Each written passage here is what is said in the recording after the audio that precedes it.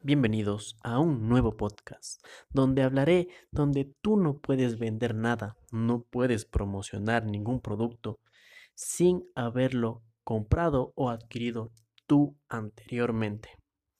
Y esto sucede en las relaciones, sucede en tu mentalidad, sucede cuando quieres vender un producto y no conoces del producto.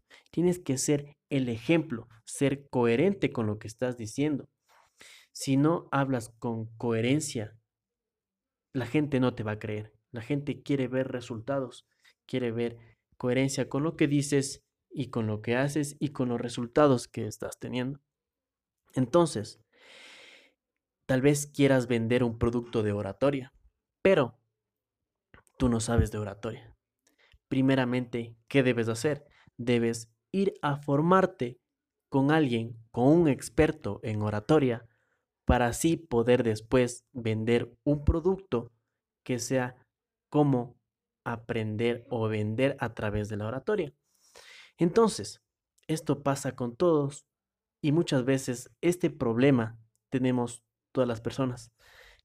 Tenemos toda la resistencia, queremos hacer las cosas al revés porque quieren vender ese producto, venderlo y venderlo y venderlo, pero no lo estamos siendo, no lo estamos sintiendo, no estamos siendo el ejemplo y poniendo el ejemplo con una relación.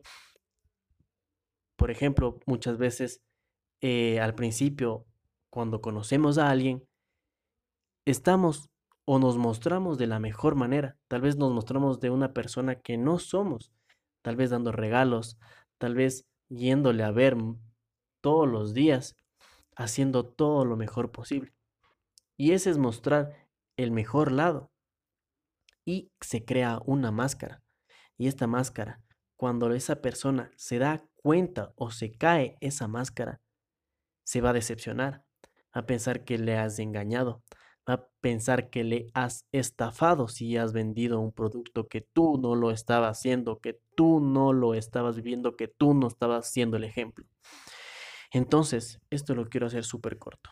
Simplemente quiero que lo que vendes, quiero que tú lo hayas comprado primeramente y lo hayas aprendido y a través de ser el ejemplo, promocionarlo. Nada, solo eso y paz.